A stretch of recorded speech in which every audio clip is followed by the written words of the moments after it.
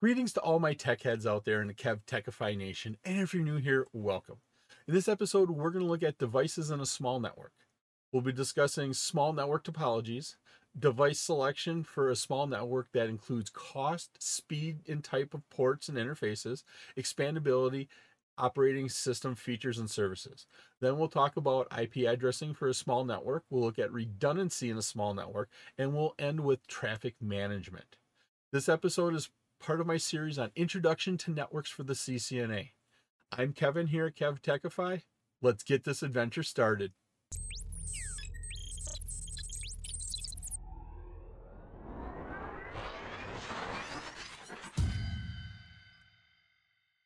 If we look at the companies in the world today, the majority of them are smaller companies. And what we mean by smaller companies are anywhere from 10 upwards of a couple hundred devices on their network.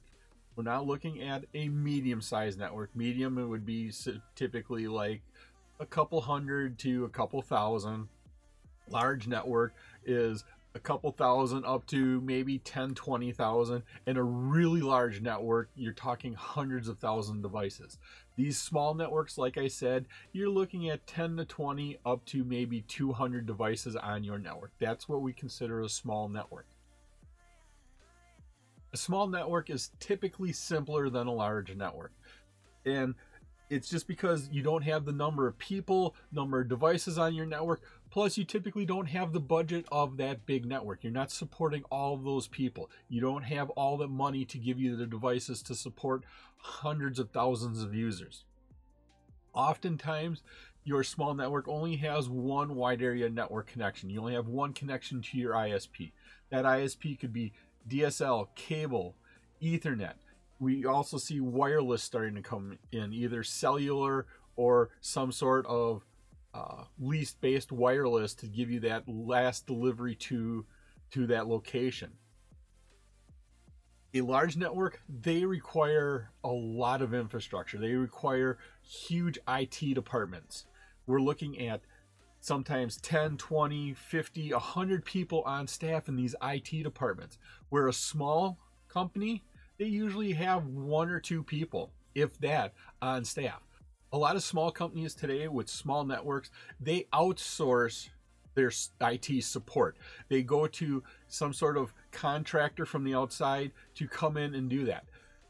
Small companies don't need this dedicated staff. They just need people to come in maybe a couple hours a week, do maintenance on that, and anytime they need to make a system upgrade or a change to the network, then they'll go and they'll get some sort of contractor or IT consulting people to come in and do that. And they find that's a lot cheaper and a lot quicker typically than having somebody on staff do that.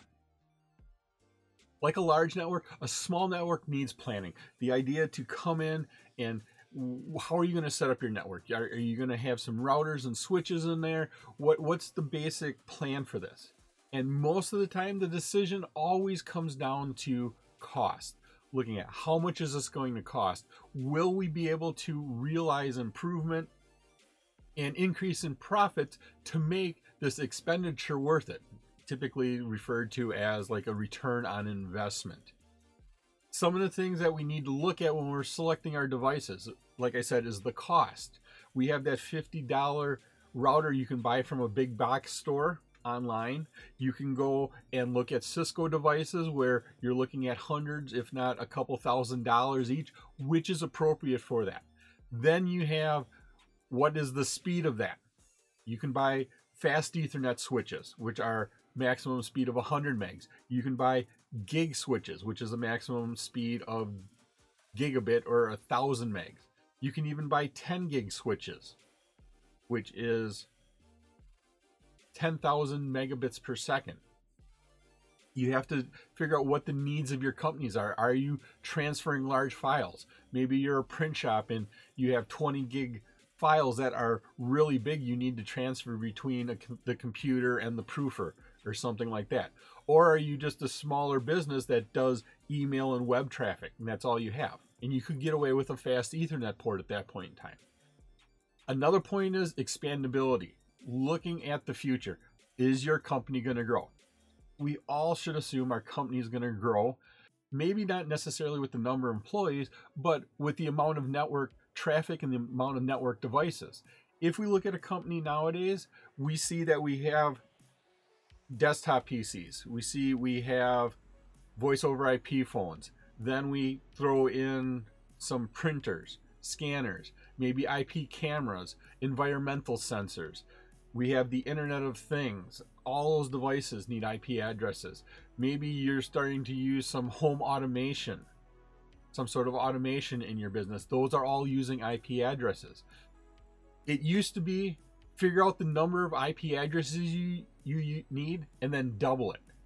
In today's world, I'm willing to say you need 4 to 5 times what you think you're going to need in the future, because we're all connecting up all these devices. I know some people that say figure out how many IP addresses you're going to need, add a 0 onto that. That's the number you should plan for on your network. Then you also need to look at the different operating systems and features. Each operating system, each device has different characteristics. They have different strengths and weaknesses. You need to figure out which device is best for your company. I hope you're liking this episode on devices in a small network. If you have the time, please leave a comment and let me know what you think about these devices when you use them on a small network. You can also visit my website at KevTechify.com for all of my details and how to get these episodes in video and podcast form. When we look at IP addressing for your network, every end device on your network needs an IP address. It needs to be a unique IP address so you can't reuse those IP addresses. And like we said, you need to figure out how many you're going to need on your network. And then I add in a bunch of extra addresses because we're always adding stuff onto our networks. And that's what you plan for. You have to think about that. Servers, other peripheral devices like phones, desktop PCs, mobile devices, printers, scanners, IP cameras. They all need IP addresses. What are you going to need in your company? Then, do you have any intermediary devices like routers or switches and access points? Stuff like that. We have to give those IP addresses because you want to be able to manage them remotely. And of course, once you've established your IP addressing, you need to document that. Now, there's software out there, there's third-party tools out there, but a lot of times these cost a good deal of money to get into. Microsoft Windows has a couple tools built into that, but it's for larger organizations. It's for tracking IP addresses. It ties into the DHCP and the Active Directory, and it's a great tool, but it's made for bigger organizations. A lot of times, smaller organizations with small networks, I see Excel spreadsheets. That's what I see to document your IP addresses, what IP addresses are used where, what networks we're using, what range of addresses we're handing out on our DHCP servers.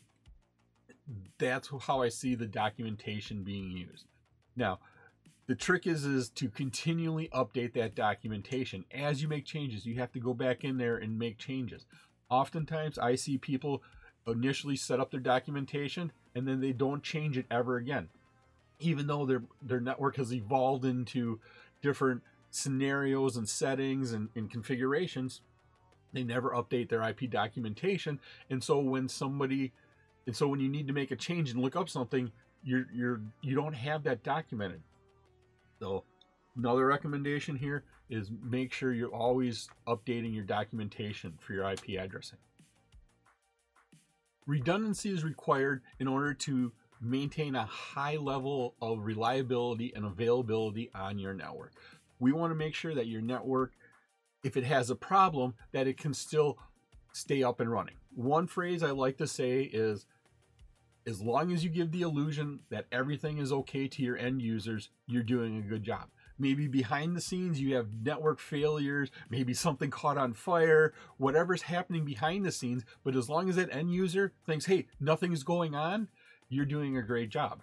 And so this redundancy helps, but redundancy also comes with a cost. And what I mean by cost here is it's dollars, because redundancy, you typically need to have duplicate equipment.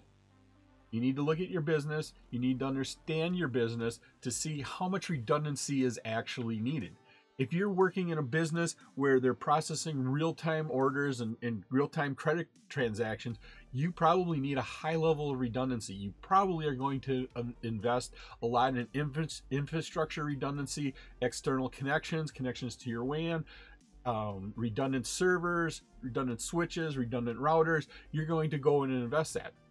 If you work for a manufacturing company and they could survive being down 8 hours without having their computer network, you probably don't need a lot of redundancy then in your network. So you need to understand your company's needs, and then you can decide what type of redundancy you need. The goal of good network design is to enhance the productivity of employees and also minimize the downtime of your network.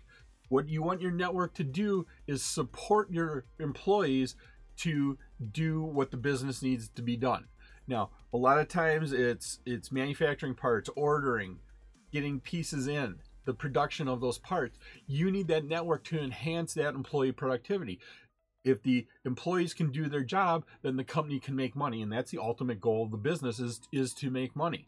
Now, if your network goes down, you're obviously, depending upon your business, may not be able to meet those business goals. As we look at your routers and switches should be able to prioritize certain types of traffic.